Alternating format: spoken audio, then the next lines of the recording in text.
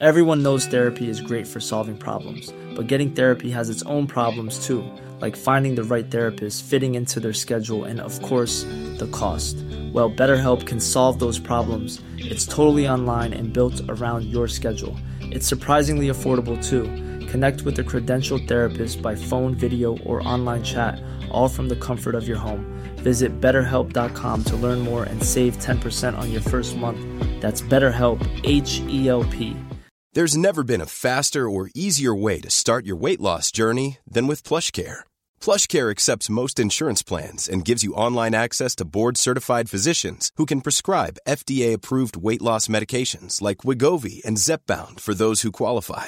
Take charge of your health and speak with a board-certified physician about a weight loss plan that's right for you. Get started today at plushcare.com/weight loss. That's plushcare.com/weight loss. plushcare.com/weight loss. Hi, I'm Daniel, founder of Pretty Litter. Cats and cat owners deserve better than any old-fashioned litter. That's why I teamed up with scientists and veterinarians to create Pretty Litter. Its innovative crystal formula has superior odor control and weighs up to 80% less than clay litter. Pretty Litter even monitors health by changing colors to help detect early signs of potential illness. It's the world's smartest kitty litter. Go to prettylitter.com and use code ACAST for 20% off your first order and a free cat toy. Terms and conditions apply. See site for details.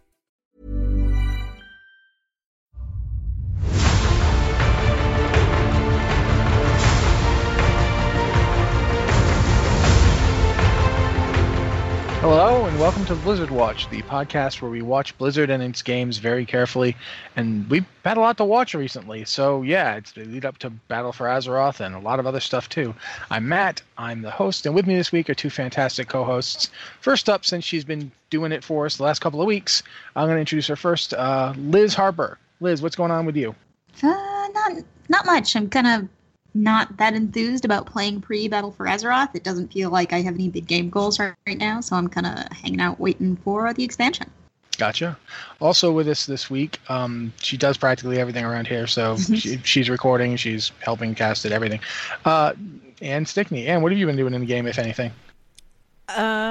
Mate, I've been farming reputation. Okay, yeah, you're getting your bars. Yeah. More reputation, because, okay. So when I logged in for 8.0, like the first thing that popped up was the 80 reputation achievement, right? Because of course I have that because I'm obsessed with filling those stupid bars, right? Mm-hmm. Well, the next step up is there's a 90. And I wasn't quite there because when I logged in 8.0, I didn't just get the 80 achievement. I was at 89. So there is an achievement for 90 reputations. And I noticed that because I flipped factions, I did this like several weeks, like almost a month ago that I flipped factions. Anyway, when I did that, I don't have the Winter Spring Frost Sabers. I don't have that because it didn't exist on the Horde, obviously. I needed to redo the Argent tournament, and I did that like before 8.0 even came out. I didn't have any guild rep because, of course, I was ungilded, but I made my own guild when I transferred because at that point I still had to transfer all of the gold I had accumulated. They hadn't upped it until recently, I remember. Yeah, they didn't up it until recently. So I had guild rep, but I wasn't exalted by any stretch of the imagination because I just made the guild, right? And then the oracles. I got the oracles back up to revered back in, I want to say Mists of Pandaria, but I just got them to revered so that I could get the egg so that I could grind out the mount, right? And once I got the mount, I just kind of forgot that they existed. So I was like, oh yeah, I should go finish that off and top it off at Exalted so that I have that. So I believe I'm going to hit Exalted with the guild today when I go do those daily quests. I should hit Exalted with the oracles today when I go do those daily quests. Oh, by the way, when I hit Exalted with the guild, I'm going to get the 90 reputations achievement. And then, like I said, guild today, oracles today. The Winter Spring people should be in about 7 days. I think I have a week left of collecting whiskers for that. And are those the only 3? I think those are the only 3 right now. That's what I've been doing. I've been doing stupid little sidebar stuff because I don't have much else to do at this point. And trying to start on any kind of major farming projects or anything seems like a waste of time because I'm going to be jumping into Coltyrus the second it opens anyway. You know what I mean? Oh, yeah. For me, since I never actually tell people what I'm doing, I feel like for once I'll do so. I have been grinding transmog almost continuously. Where from? I have everything from Burning Crusade that I want. Like, everything. I've got all that. But every other expansion has one or two things that I don't have that I want. There's boots that match the heroic warrior tier from Ice Crown Citadel, but those boots drop in a heroic dungeon in Legion, the Violet Hold. So I have to farm Violet Hold, which is very annoying. There's also... Okay, but are you farming... Wait, back up here. Are you farming Legion Violet Hold or Burning Crusade? Yes, Legion Violet Hold. Oh, I'm so sorry. Yes, it is very unpleasant. They only drop off one boss in that instance, so I'm going to be there forever.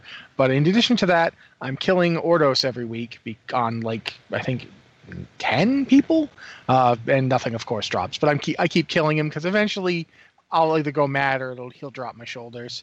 And there's actually some stuff from Warlords I want. He'll drop your shoulders, and then you will go mad, and you won't believe that he just did that. What will probably end up happening is that I'll like just vendor them, not even thinking about it. Like, no! They're not my shoulders. Don't do that. Keep them. I keep getting no. I mean, like I won't realize that he's dropped them, so I'll just vendor them with it. Like I do, everything else gets vendored constantly. I'm constantly vendoring all this junk he drops. So he never drops my shoulders. He always drops other stuff. So, but yeah, I'm doing that. I'm also vacillating like crazy about actually finishing on the Alliance side the current content, which we're going to talk about in a little bit. So I'm not going to talk about it too much. Do it for the mount. Oh no, I've done it Horde side already. Okay, then you have the mount. You don't have to worry about it. Yeah, but I've been wanting to do it Alliance side because I got a lot of Alliance characters, but I can't make my main do it. Like my main is currently on Argus, and she's going to stay there. In my headcanon, my main was on Argus. It was busy, didn't know anything was going on, and that's why she didn't go back. But my Death Knight is currently parked in Astranar, waiting, and I have yet to be able to make myself take the quest.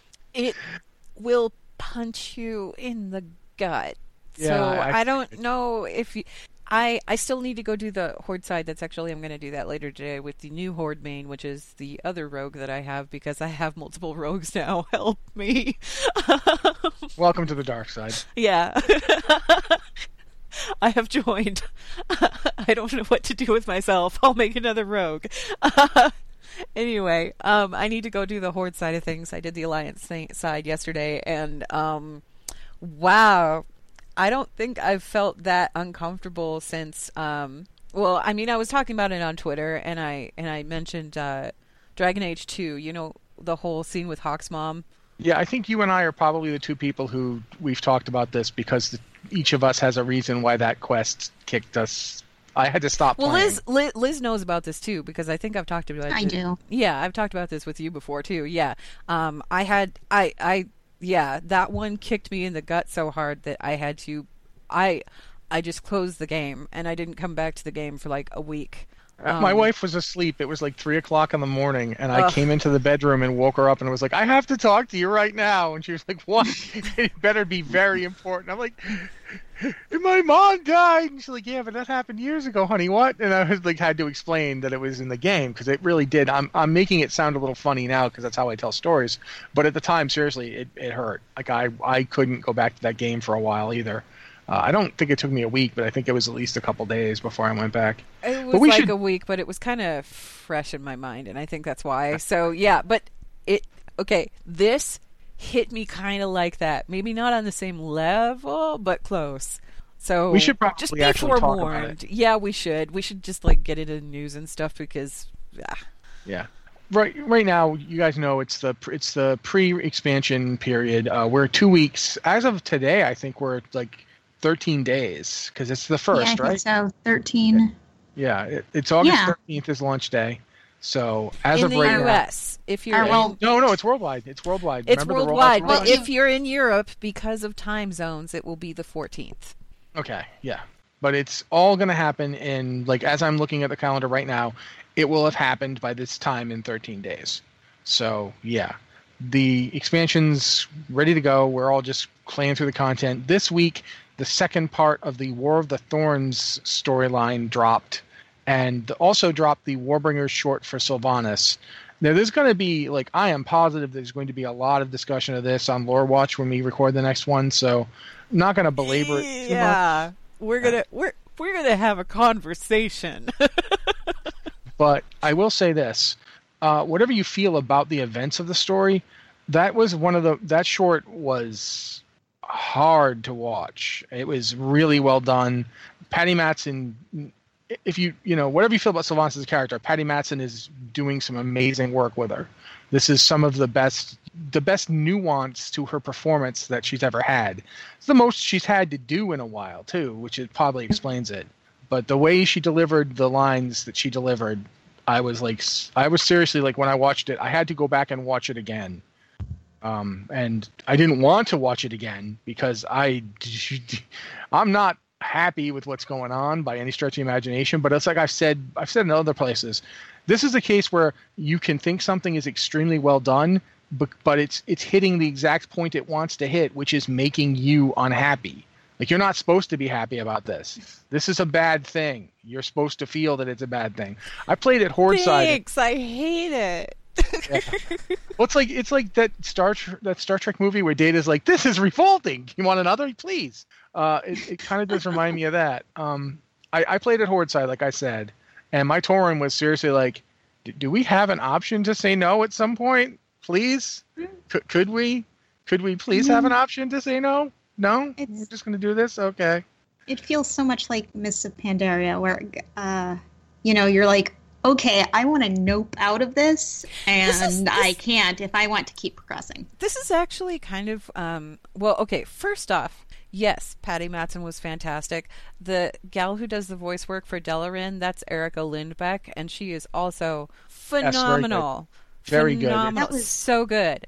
Considering it's the two of them basically back and forthing, and they did a really good job. Yeah, absolutely, that has to be said. I thought I recognized that voice when I first clicked on Delarin. I'm like, that person sounds really familiar. Why do they sound familiar? And then Andrea Toyas posted on Twitter the other day and mentioned that Erica Lindbeck was the other person. I'm like, okay, that's why that voice sounds familiar. Anyway, she's got a beautiful voice, and it suits a night elf so very, very well. What were we saying? What was I saying? I wanted to interject with that, and then we were going to talk about something else. My brain's all over the place. I'm so very sorry. What we were talking about, like, how it's kind of a punch in the gut storyline, how as a horde you kind of sometimes might want to be, Yeah, okay. So this actually, I am getting flashbacks to Theramore because as somebody who was playing horde at the end of Cataclysm and at the beginning of Mists of Pandaria, I'm getting kind of the same feeling I had with the Theramore scenario, with what was going on there. And, I mean, this has been explained a little bit better than Theramore, because Theramore was basically, here, have a scenario. And it didn't really have, like, an introduction or anything like that with it. It was just, this is a thing that happened. And it happened in Tides of War. And if you read Tides of War, which I did, the Theramore thing made total sense. But if you didn't, then it was just out of nowhere, right? At the same time, I didn't feel really good about it as a horde player. And I was kind of at that point, I was like, do I want to switch factions? Because this is just, I don't feel good. I don't feel good about any of this. But then I remember that everything that came after really made Mists of Pandaria. Mists of Pandaria was my favorite expansion up until the end of Legion. Legion has just nudged it out of that spot. And I loved everything about Mists of Pandaria, but I had to get to the end before I could realize, all of this stuff was really great. There was really a lot of nuanced storytelling going on with this that I didn't necessarily see at the beginning when I was like, oh my god, what did we just do? What did we do to Theramore? This is awful. This is horrible, right? So I kind of keep that in mind in the back of my head when I'm thinking about all of this, but above and beyond that, though, this is kind of like beyond the pale. This is beyond Theramore, and yeah, I don't know. I mean, I I do take into account when people say this is just the beginning. I understand that. Yeah. One of the problems with it's still MMOs, a punch to the gut. It doesn't matter if Yeah. it's a beginning or not. The part that's frustrating to me is that we have to wait. Yeah, that's the thing. MMOs take a while to deliver content. Yeah. If this was a book, I mean, I'll just be upfront. When I was reading War Crimes or Before the Storm and I got to parts that hit like this, I can just keep reading until I see how it ends. I'm and good you at do that. keep reading because it's like, okay, it gets better, right? Yeah, and but it does with eventually. With this, I finished the stuff yesterday, and I'm like, okay, this is it until next week. I got to sit on this for a week, and I am cognizant of the fact that this is the beginning, and I am cognizant of the fact that there's more story. But it's like if I read a novel where one of my favorite characters from a series just got killed, and then I have to, like, I can't read on to see what happens. I'm just sitting with it. Okay. And this is also the interesting thing about MMO storytelling. The strength and weakness of it is you're intrinsically involved with what you see when you're in the game. You're doing stuff. This unfolds because of actions you take or actions that you witness. It's not like reading a book where your character isn't there. It's not you. You're not doing it. It's just happening. This is, when you're playing Horde on this, you're doing it. And there are plenty of Horde players who are perfectly okay with this, and they have every right to be okay with it. It's a game. I get that.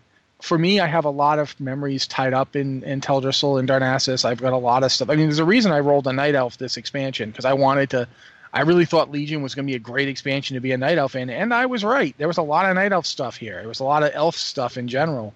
I felt pretty good about my choice in Legion, and I don't feel good about it right now. I'll tell you that. So there's a lot here. I don't want to drag on into it.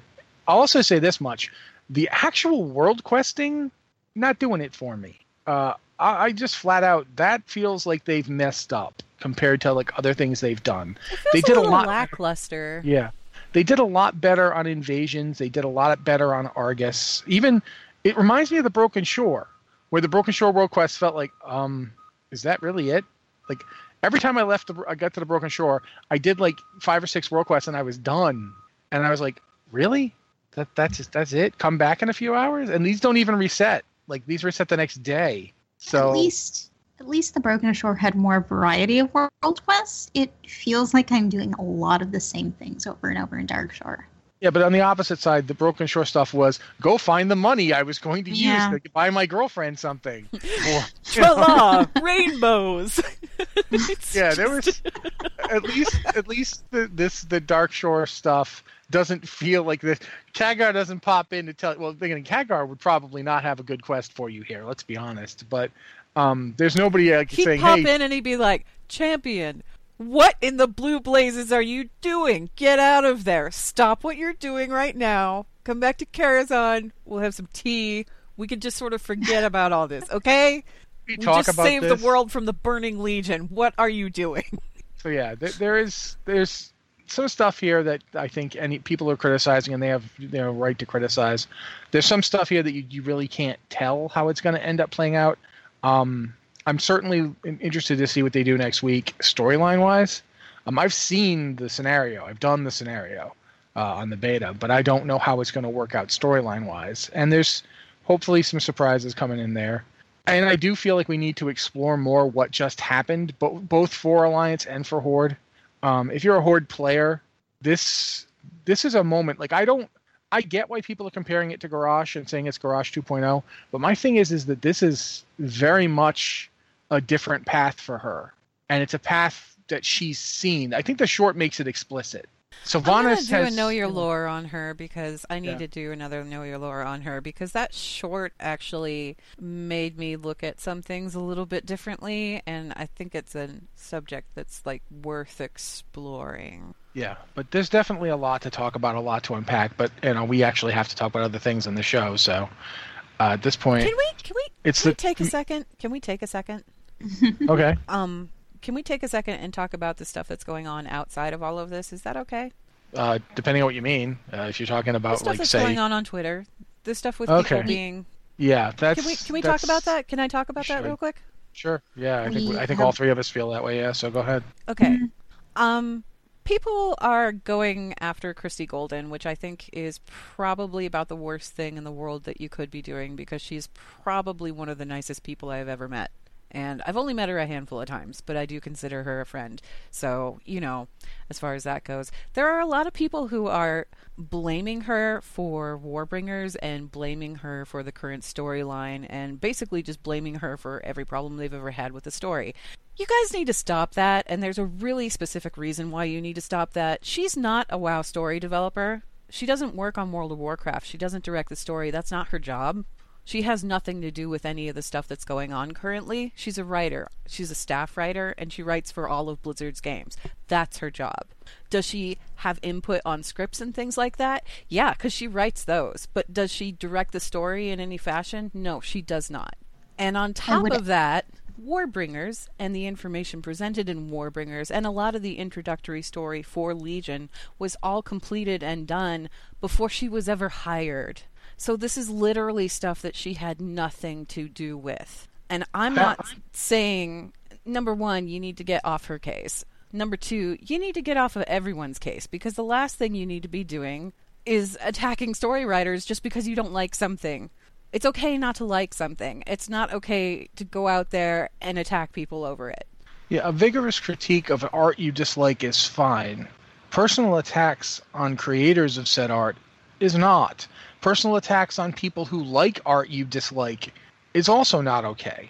Because it's not just, the community isn't just going after Christie, although quite frankly they are, and it's disgusting. They are going after other people. They're going after other people who are just playing the game. And I've seen that on both sides of this faction thing, and you got to stop.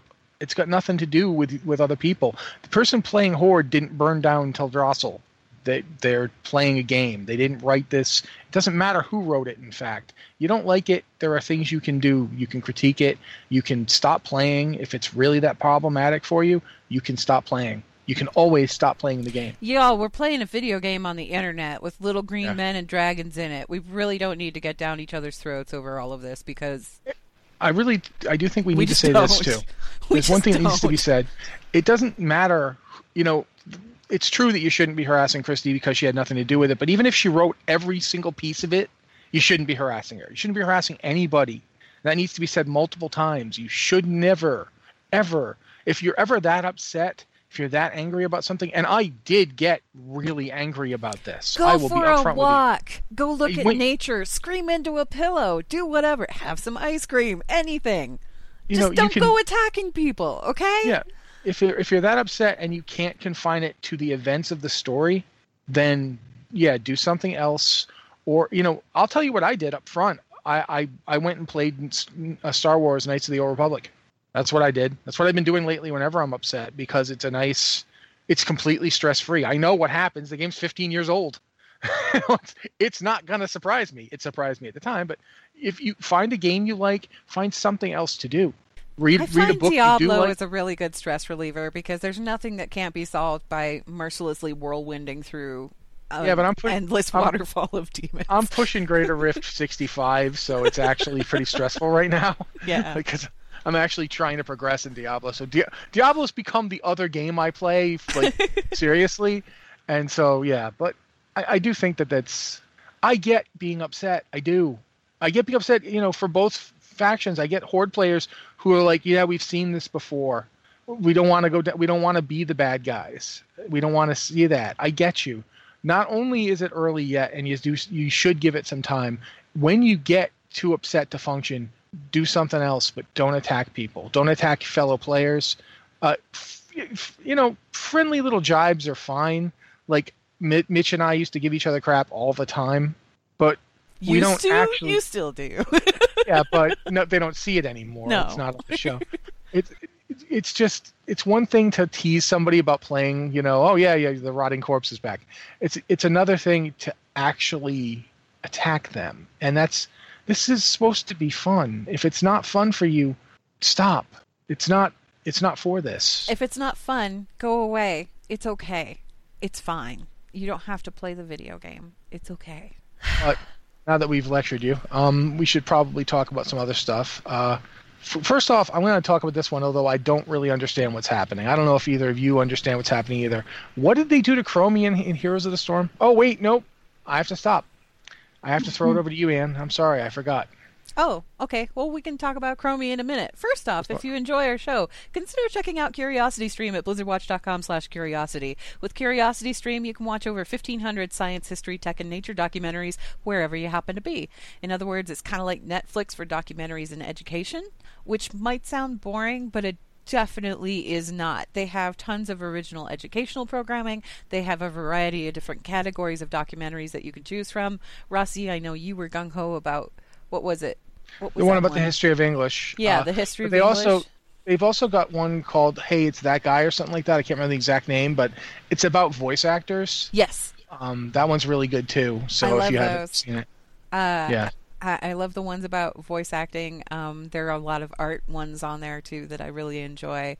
I don't know how much... I haven't delved into seeing whether they have any like true crime stuff on there, but that stuff always interests me for whatever. It just spooks me out and kind of like keeps me intrigued. And I need to check and see if they've actually got anything like that on there. They have so many available that I'm sure there's probably a couple there. I know they've got a bunch of period pieces too, and history is always like one of those things I really like. Anyway, you could try out the service with a 1-week free trial, and subscriptions just start at like $2.99 a month, so it's actually cheaper than Netflix overall, and they do add new shows every week, which is pretty cool. You can find Curiosity Stream, again, it's at blizzardwatch.com/curiosity, and every new subscription supports our show and everything that we do. Okay. Now going back to the Chromie thing, basically I'm looking over the notes, and from what I understand, they effectively buffed her and nerfed her at the same time, so it kind of comes out like not that she's been buffed or nerfed, but that they've taken down the things she does that she's really strong against, while also making her better at the stuff she's weak at. Does that make sense? Yeah, here's the thing with Chromie. The way that Chromie works, she can the way that Chromie worked, because they are giving her this rework. She could stand safely in the fog of war, like out of sight, and cast spells from essentially what was a blind spot. So you didn't know it was coming, and then a lot of her spells could be dodged in theory, like her Sandblast, but that spell was being cast so often that it was basically, if you're spending all your time dodging her Sandblast, you literally can't do anything else. Basically, she could be dealt with, but the fact that she was there was one of those things that just made players, like set players, really on edge. It made it a really uncomfortable experience to play against her, because she had so many of these advantages, and yeah, you could work around those advantages, but doing so required such a high level of attention that it was very unlikely you could do much else while you were doing that. You know what I mean? Yeah, it makes sense. I'm looking at the developer comment, and they basically address that in order to balance out the stuff they've reduced, they actually increased her Bronze Dragon trait and so forth. Yeah. So yeah, I understand the concept. Yeah, they buffed up some other stuff, and they basically kind of evened her out. So is she still powerful? Absolutely. Is she as anxiety-inducing? Probably not. Hopefully not. You could test her on the PTR right now. Find out. They also addressed some stuff with, I believe it was Stukov. They messed around with Stukov a little bit too. 2 of his talents will no longer be quests.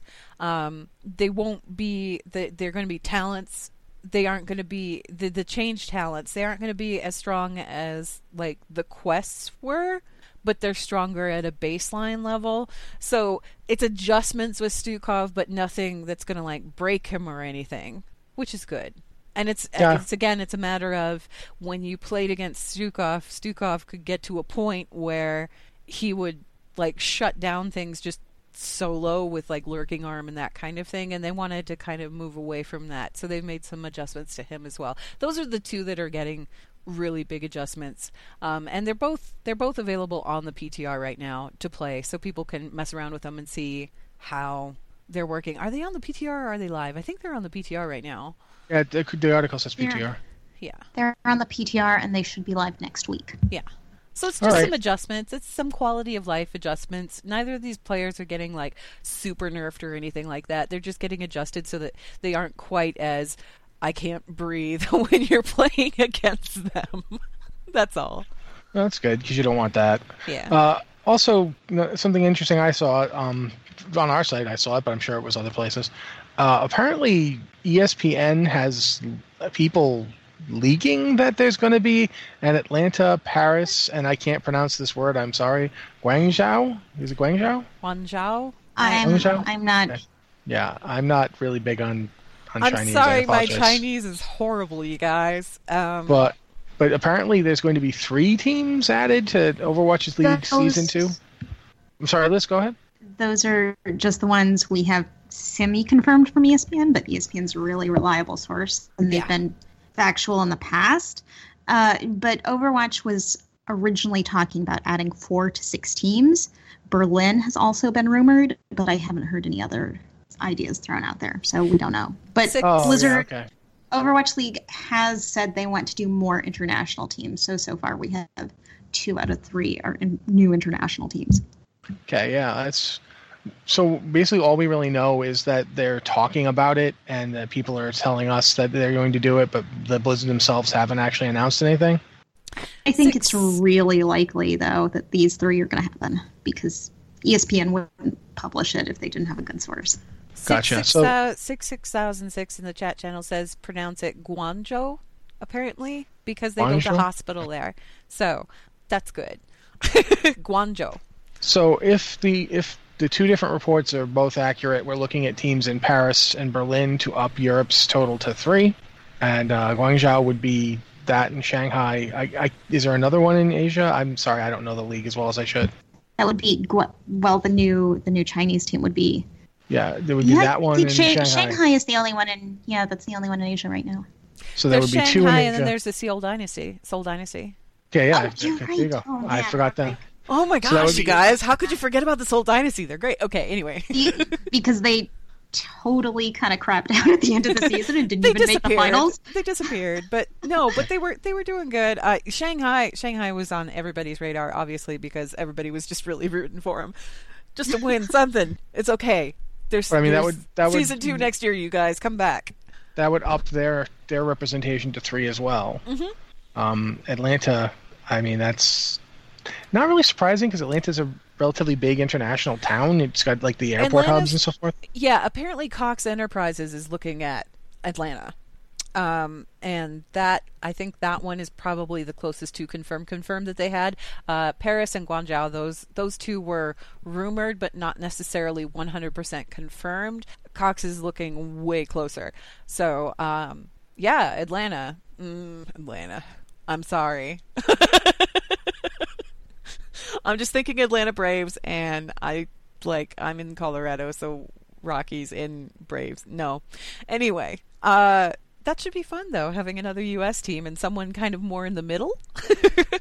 I just think it's interesting because it would put, if you got all 6, it would put the team up to 18 teams, which is pretty significant. I mean, remember we were speculating when this all started about, how successful will this be? How big will it be? If these rumors are even remotely true, the answer is really, really big. Like, if they're going to expand up 6 teams when you've got 12 teams right now, that's half your current roster. That's a 50% expansion in your first year. And it's a $30 to $60 million buy-in is what we're hearing. So that's a big investment for people who want to own teams, and this is just huge for esports. Here's my thing. I don't know, Liz, you watched the finals for a little while, right? Yeah, I watched the last matches. Okay. And then, Rossi, did you watch the finals at all, or no? No. Okay. The finals were at the Barclays Center in New York, and... Oh, wait, I'm lying. I watched the London Spitfires. Mm-hmm. Yeah, okay. If you watched London, it was London Spitfire and Philadelphia Fusion, obviously. London won, which was great. Go Spitfire. I mean, I like both teams. I'm sorry. If anybody's a Philly fan, I'm sorry. I like you guys too. I like all of you, okay? I really do.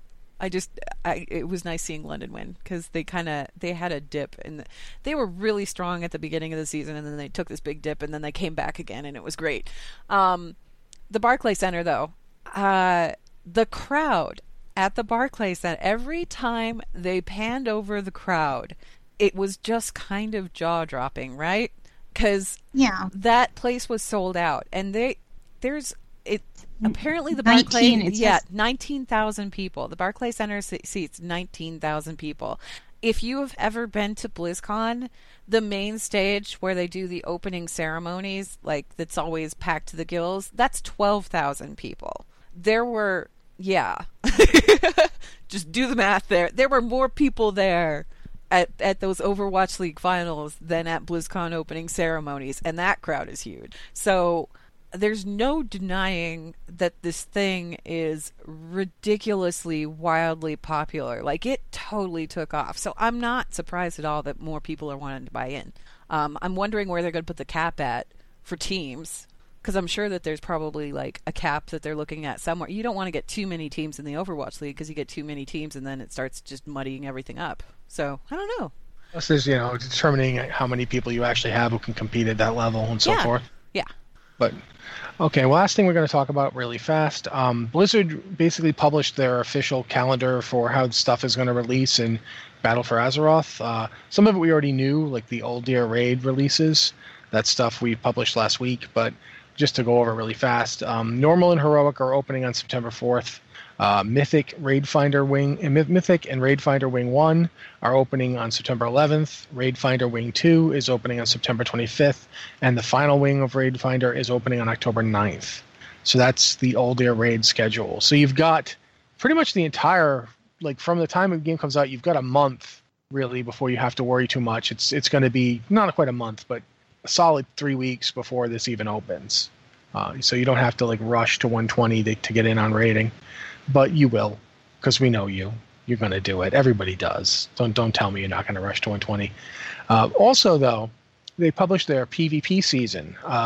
PvP Season 1 Battle for Azeroth is going to start on September 4th, the same time that the raid opens. And at the same time, Mythic Keystone Season 1, they're actually going to have a Mythic Keystone Season in Battle for Azeroth. It's a dungeon season, pretty much. It's for dungeons. This is also opening on September 4th. So pretty much all the stuff that you call endgame opens the same time. It all opens on September 4th. The other two, obviously, they don't have a staggered release for the other two because they don't really need one. Those things tend to progress as people get better geared.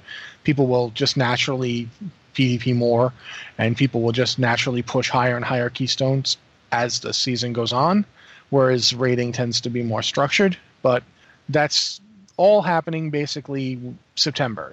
September 4th is your end game starts date if you're looking for one. Obviously, there will be patches, there will be new raids, there will be new seasons for both PvP and for Mythic Keystone dungeons. But that's how everything's going to start. Since it drops on the 13th, you've effectively got 3 weeks before you have to be at 120 and be geared enough to start any activity you want to do. So that's good to know. We knew some of it already, but it's nice to get it all out of the way and stated. And the first raid is Uldir, and there is no other raid announced at this time, so they're not doing that thing they've done in other expansions where they had 2 or 3 raids to start. It's just the one raid. So yeah, that's basically all you really need to know. Liz, can you think of anything that they haven't announced yet that we'd want to know? No, they really kind of had it right there, and it's like, okay, it's listed 8s, and okay, I'm gonna level as fast as I can anyway. So yeah. Did you talk about the new allied races? No, I did not talk about that. That's the other thing that's coming out. For people who have been waiting for Dark Iron Dwarves or Magar Orcs, those are going to be available on the 14th of August. But there's a big but here, you guys. You'll be able to begin the journey to get them on August 14th. So pretty much the day that you start leveling, you can start working on this. There are requirements involved, though. You have to reach level 120. So max level, and then you have to become exalted with the sub-faction for either side's war campaign. So for the Alliance, that would be the 7th Legion. For Horde, that would be the Honor-Bound. Once you've done that, and you've completed the war campaign in Kultiris and Zandalar, you earn an achievement called Ready for War, and then you can go ahead and start on that stuff. You can go ahead and get your Mag'har Orc, or you can get your Dark Iron Dwarf. So you won't be able to get them immediately day one, because I don't think you can get to Exalted day one, but you could try. You could get a good head start. Yeah, and the interesting thing here is, like, keep in mind that that's only 2 of the 4 allied races we're going to get in Battle for Azeroth. We don't know anything about the Zandalar or the Kultirans yet in terms of when you'll get to start actually working on them or playing one. But you can do Mag'har Orcs or Dark Iron Dwarves. So if you've been waiting to start your Dark Iron Dwarf because you really want to play a sooty paladin, there you go. That's how you do it. I'm interested because I don't know much of anything about the Dark Iron story. So that's something I'm really fascinated in getting to work on. Mag'har 1 I'm interested in too, but I've read a lot about the story already, so I don't feel as rushed to get to them. But the Dark Iron Dwarves, I really want to see, how does this work? How do these guys come into the Alliance? So the part that I'm kind of curious about is that when they were announcing these races at BlizzCon, one of the ones that they announced was, the Zandalar trolls, and those aren't going to be immediate, which I think is weird. Yeah, I'm assuming it's a later patch. Same thing with Kultiris, but especially since the Zandalari are such a big part of your leveling experience. I mean, you go to Zandalar and you start working alongside those guys immediately. And I know that the same is true for Kultiris, but I don't know why I'm just more surprised about the Zandalar. Mainly because we didn't even know we were getting Kultiris humans until fairly late in the news cycle. I mean, I'm technically already exalted with the Zandalar, so yeah, it doesn't work. Is that going to play in at all? No, it doesn't work. Does that count? No? Only works for the original character that got it. Yeah, I'm playing that original character that got it. Does that count? Aren't you playing it? Yeah, aren't you? Wasn't it a priest? No. Oh, I have it on my priest and I have it on my rogue. I have it on 2 characters. Okay. I did it on my original warrior that I haven't played in a long time. Did we mention that I like filling green bars? I really like filling bars. Okay, well, that pretty much covers news for this week. So we're going to move on to some emails. Probably won't get that many, but we'll see what we can do. If you have an email for the show, please send it to podcast@blizzardwatch.com with the subject line Blizzard Watch or Podcast, so we know it's for the show. Anne, if you don't mind. Okay. First email is from Lomshank, who is a proud patron. Thanks, Lomshank. It says, "Hello, Watchers. When I try to play a race that roleplays when I try to play a race that role plays as well the champion, I only ever feel right as a few races, whether it be orcs, blood elves, humans, or night elves. When I stroll up on a troll or a dwarf and I have all these humans and orcs consult me as an almighty hero, slayer of evil, and powerful ally, I feel like I should be playing a different race that fits the quote-unquote main character look. Maybe it's because Blizzard tends to keep certain races in the spotlight more and give them more heroes to look up to. I would like to know what you all feel about this way of thinking and maybe help slap me out of that viewpoint. Thanks, Lomshank." You're not a gnome? What's wrong with you, man? I'm actually quite serious about this. Playing a gnome and getting everyone to do that to you is freaking great. They're all like, if you were human sized, they'd all be like 13, 20 feet tall. And they're all like, "What do you think we should do, champion?" Or "Hero, we're so glad you're here." It's just, it's a buzz. I don't know why. It's fun. I've enjoyed it. I have a gnome monk, death knight, and warrior. Of course, I have a gnome warrior. And I've enjoyed it on all of them, especially the gnome death knight, because gnome death knights are terrifying. Absolutely. You can have an army of dead things following you around, and every single member of that army is so tall, no one can see you. You're like behind this wave of dead people, and you're just, directing them and telling them to kill things. Plus the gnome voice with the Death Knight vocalization effect tossed on top of it is just, It's a thing of supernatural horror. I love it. Especially when they giggle. Yeah, it is really something, quite frankly, yeah. So I would say, if that's how you feel, that's fine. It's your game. You don't have to do anything just because other people do it differently.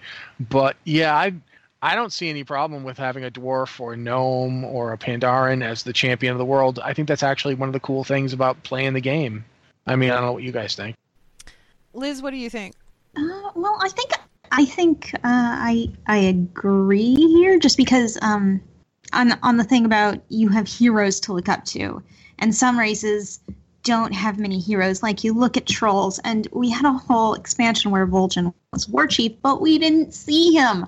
So we've had, I gotta say, 2 out of 3 of my horde characters are trolls, the ones I play.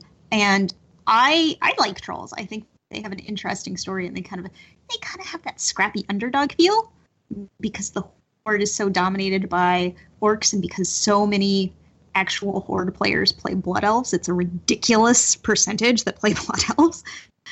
But it's like Trolls never had. Yeah, I have a Blood Elf too. I get it, but it's so if you're playing a Troll, you don't have that big hero to kind of inspire you or to make you get excited about playing the race. It's like, okay, we have Vol'jin, and Vol'jin was really cool, except he became war chief, and we spent an expansion not on Azeroth, and then he was dead. Spoilers, I guess. Sorry. And just no one has anyone really replaced him as troll leader, because I know if you go back and you start a new troll now, it's just Vol'jin there. They haven't swapped him out for anyone. It's just Vol'jin. So it's if you're a troll, Rokan what have you got? I believe Rokan is kind of like filling that role right now. I'm not sure. He does in Battle for Azeroth. He does, but he doesn't seem to actually in like the regular game. No, it's like when they need, here is a troll leader representative, they stick Rokan in that spot. So yeah, I started a new troll like a couple months ago, and you go through and you're just talking to Vol'jin. Vol'jin's there. And Vol'jin is talking to Thrall about Garrosh, and it's like, wow, this is a blast from the past. Okay, let's do the time warp. Oh wait, no, copyrighted. Okay, sorry. But yeah, I think it's a matter of not having those heroes, and it's also, if you think about the Blood Elf thing, it's looks. People like playing pretty characters, so yeah. I do find myself wondering if the Nightborn are going to skew that, because now you can play a Nightborn. I don't know if that means people will I like, swapped go over factions there. with my Blood Elf, and my new main over on Horde is a Nightborn. So Well, it's like, I mean, I've never liked how Blood Elves look in plate. It's just never worked for me. It's a little awkward. They're really scrawny little guys. The Nightborn look really good in plate. I have a Nightborn warrior that I haven't done much with, but I have her.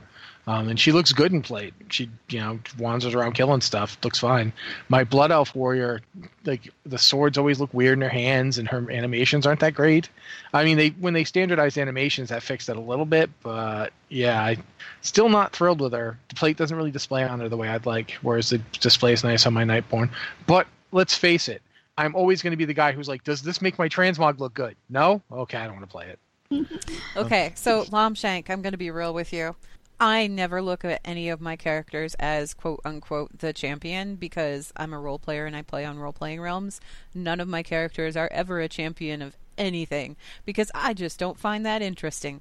I mean, sure, there's something to be said about being the big dang hero of every story ever or whatever, and that's what World of Warcraft delivers to you, but I find it much more interesting to write nuanced stories where my characters don't necessarily believe in whatever the Horde is up to or whatever the Alliance is up to. They're in there for their own interests and doing their own things, and they are the heroes of their own stories, and their own stories happen to be the ones that I write for them. So as far as I'm concerned, it doesn't matter what race I'm playing.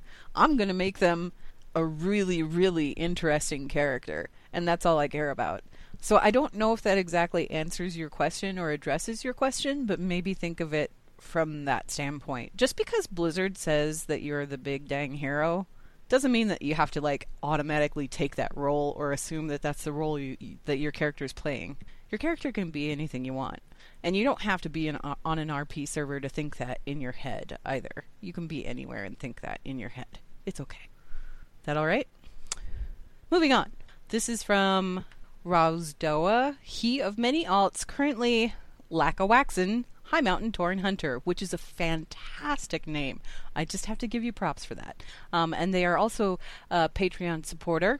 Says, hello, watchers of whirling web surfing whiteness. Wow. You almost got me there, dude. What level of anachronism do you think I could get away with in roleplay when it comes to allied race? What have we just turned this into a roleplay show? Is that what we're doing here? The other emails were relatively on a subject that I think we should save for Lore Watch, so yeah. Okay. Well, we'll just jump into this then. What level of anachronism do you think I could get away with in roleplay when it comes to allied races, or any race for that matter? Like, no Nightborn should have been outside of the bubble prior to Legion, but is it conceivable a High Mountain Tauren could have been exploring the world and made his way to join his brethren in Kalimdor around Wrath time? I loved allied races, but my characters' backstories are very important to me, and having these guys just dropped in the middle of things without a prior attachment to the world makes it hard to get invested. Sincerely, Rouse Dawa. Do you guys have anything to say before I jump into this? Because I have words about this, too. Honestly, I don't feel like there's any reason you can't write your own story. I mean, it's RP. It doesn't have to be totally canon compliant. There's no reason that, one person couldn't have gone out and done this and still fit in with the overall story. Plus, I mean, we know Nightborn were getting exiled. It's just that most of them turned into withered things and went nuts. Were they called Wretched? I forget if they were called Wretched. The Wretched. No, yeah. the Wretched were the Blood Elves. The Withered were... The Withered are the Nightborn. Yeah. There's no reason your one character couldn't have figured out a way to, find enough mana to prevent it from happening to them, or just soldiered through on sheer willpower until they got someplace where some kindly mages helped them out. It's kind of contrived, but so what? It's World of Warcraft. At one point, the baby of a thief who died in vanilla showed up and set an entire place on fire before she attacked it with a werewolf at her side.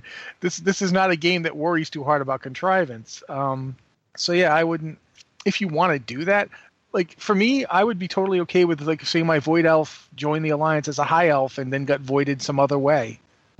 I don't mind doing that. It doesn't bother me. So. That's my thing on it. Anachronism's fine. But now, Anne, go.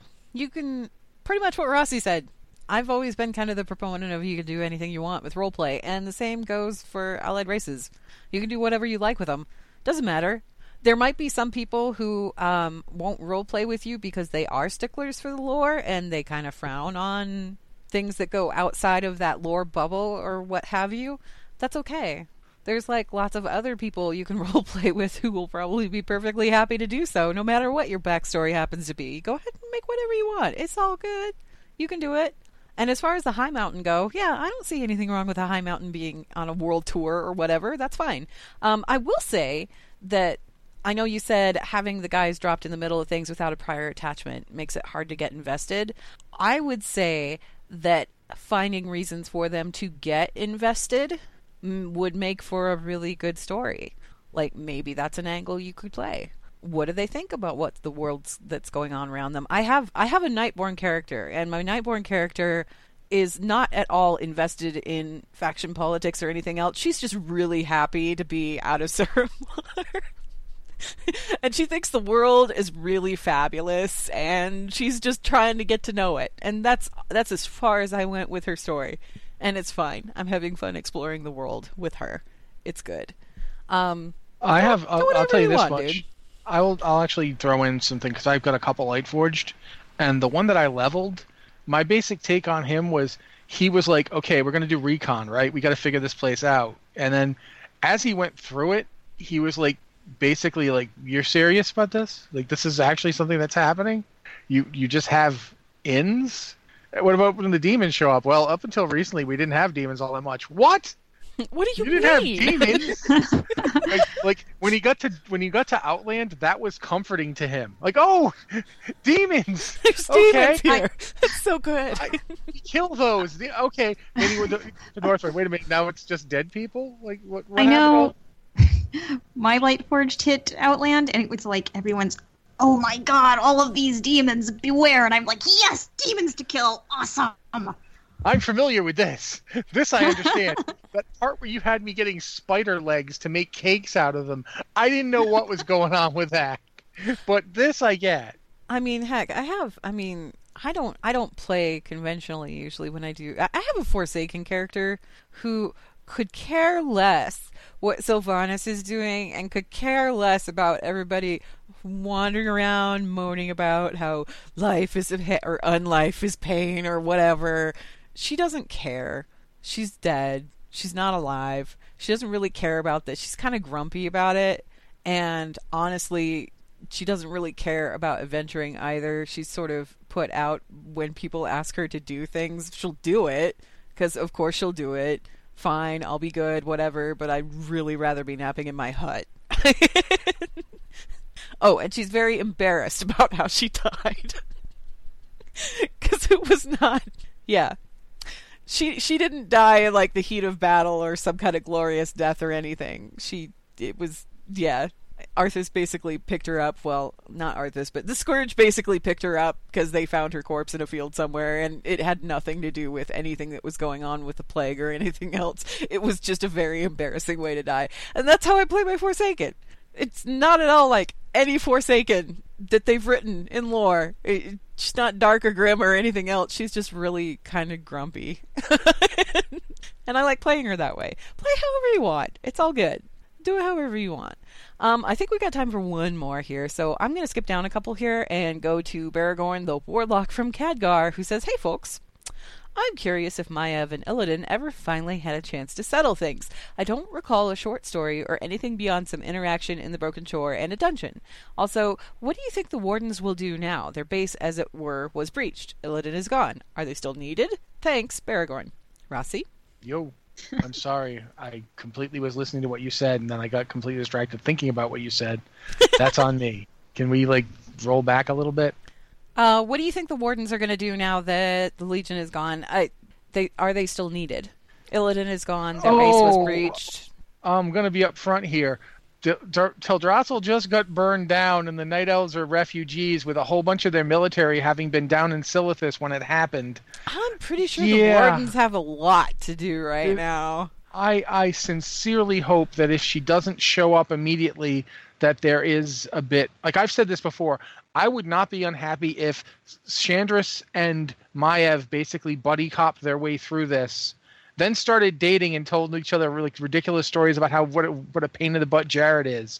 I'd be fine with both of those things happening, but I would like to see the two of them show up and actually start pushing a more militarized Night Elf society, because that's what's left. Their military and whatever refugees escaped, that's what they've got.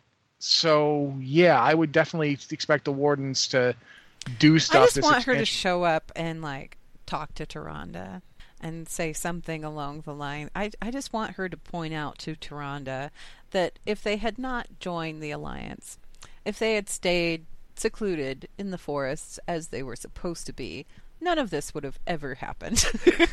See, I don't know if she could actually get away with that, because if anything, you could make the point that not having joined the Alliance, this would have happened, and they would have had nobody to help them. I think Maiev could, but at the same time, could say that. Yeah, at the same time, and Maiev comes from this same school of thought as Fandral, which is Night Elves are the best, and everybody else is, and I always like that about her character. I don't know if they've adjusted that or changed that or anything, but she was very much she was of the old ways, like Fandral was. Let's also say this: I really need them to explain, or at least gloss in some way, yes, how Maiev is just hanging around. Yeah. After the events of, I get you, Burning Legion invasion, we kind of have to, but she was just doing stuff in Wolfheart with the Wardens. Yeah. Was it Wolfheart? Yeah, Wolfheart. Wolfheart's the one where she kind of murdered a bunch of people and tried to kill Malfurion and then ran off. It sounded like they were going to say something about it, and then they just sort of glossed over it in Legion. Yeah. And keep in mind that a lot of the reason why we didn't see Maiev later on is because her voice actress was having she was having surgery on her vocal cords, so she couldn't actually do any vocal recording, which is really a pity. But that's why I think that's pretty much why we didn't really see much of her on Argus or anything, or beyond that dungeon. I think that dungeon was kind of the last thing that she did for Legion, and then she couldn't come in and do anymore. She's fine now, don't get me wrong, she's fine now, which is good, but that's stuff outside of the game that kind of affected what went on inside the game. I do feel like I should say, though, Baragorn, you said that Illidan is gone. That makes no difference. The Wardens were around before Illidan. Well, no, they weren't. Technically, they were established when he was in prison, but they had lots of other things to do besides just watch this one guy. The Vault of the You'll notice they had the Vault of the Wardens, which Illidan wasn't in. No. They didn't keep him with the other prisoners. They kept him off by himself. Yeah. So they definitely had other things they were imprisoning. And he might have been Maya's sole purpose in life, but he was not the wardens as a whole. They had like a lot of things that they did. So I think they have a lot of things that they could be doing now. Do I think we'll see them in Battle for Azeroth? I don't know. It'd be cool if we did. I like the wardens. I would like to see them continue. Yeah. Anyway, that wraps us up for emails, and that also wraps us up for the show. Blizzard Watch. It's made possible due to the generous contributions at patreon.com/BlizzardWatch, and your continued support means that this podcast site and community is able to thrive and grow. Blizzard Watch supporters enjoy exclusive benefits like early access to the podcast, a better chance at having your question answered on a podcast for the queue, and an ads-free site experience. And don't forget, if you do enjoy the show, consider checking out Curiosity Stream at blizzardwatch.com/curiosity. Every new subscription helps support our show and everything that we do. Thank you very much, Ann. Again, guys, if you have an email for the show, send it to podcast@blizzardwatch.com with podcast or Blizzard Watch in the subject line. This has been the Blizzard Watch Podcast. Thank you guys so much for listening, and we'll be here next week.